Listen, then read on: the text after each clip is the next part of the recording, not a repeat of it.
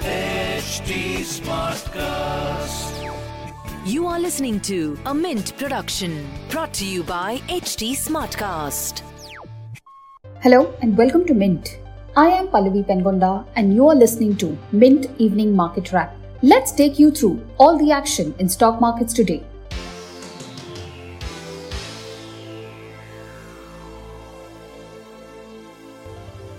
Stock markets ended Wednesday's session 1% lower.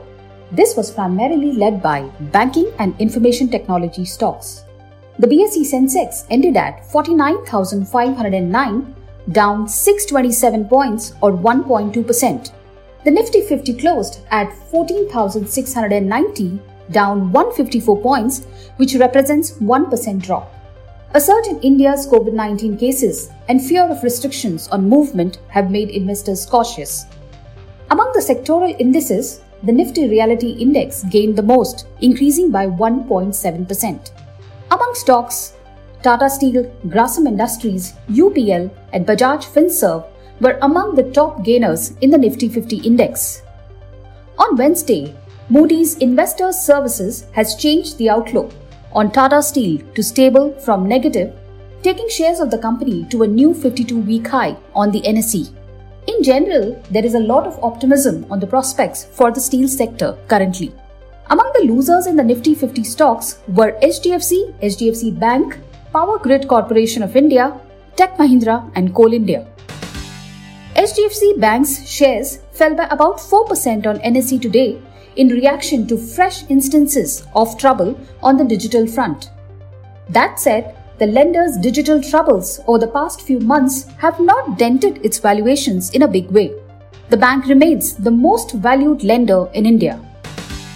Moving on to global markets, falling from its record high level on Monday, the Dow Jones Industrial Average lost more than 100 points as Tuesday's session ended. Investors are closely watching US President Joe Biden's more than $2 trillion infrastructure spending package, which is expected to set the tone for equities going forward. In line with the US markets in Asia Pacific and Europe region mostly declined on Wednesday. Fears of rising inflation in the Eurozone weighed on the stock market sentiment in Europe. However, in Asia, latest data showed that China's manufacturing PMI expanded faster than expected in March. In other asset class news, provisional data shows that the Indian rupee closed at 73.12 against the US dollar, higher by 26 paise against the greenback.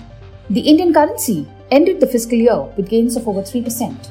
The US dollar index stood at 93.20 level. Investors should note that the Indian currency markets will remain shut on Thursday and Friday on account of annual bank closing and Good Friday holiday, respectively. As for oil prices, Brent crude stood at $63.92 a barrel, down 0.5% from its previous close.